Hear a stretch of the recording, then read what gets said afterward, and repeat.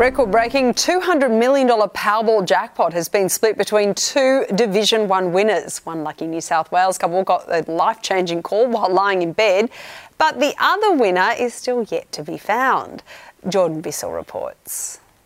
Good morning. One lucky Southeast Queenslander has woken up $100 million richer, but they still haven't come forward to claim their prize. There is a newly minted multi-millionaire walking amongst us, and we don't know who that winner is because their ticket was unregistered, which means we are unable to give that life-changing news to them. And we do hope they check their ticket in-store or online. We know that the other prize winners of the Division 1 pool are a singleton couple who answered the life-changing call on the first ring while lying in bed. This lady says, "I absolutely won't be working anymore. I mean, honestly, do I really need to?" She says her partner might not quit his job, although they're planning to go on an overseas tour, saying, "I want to see everywhere." You certainly could see a lot of places for $100 million.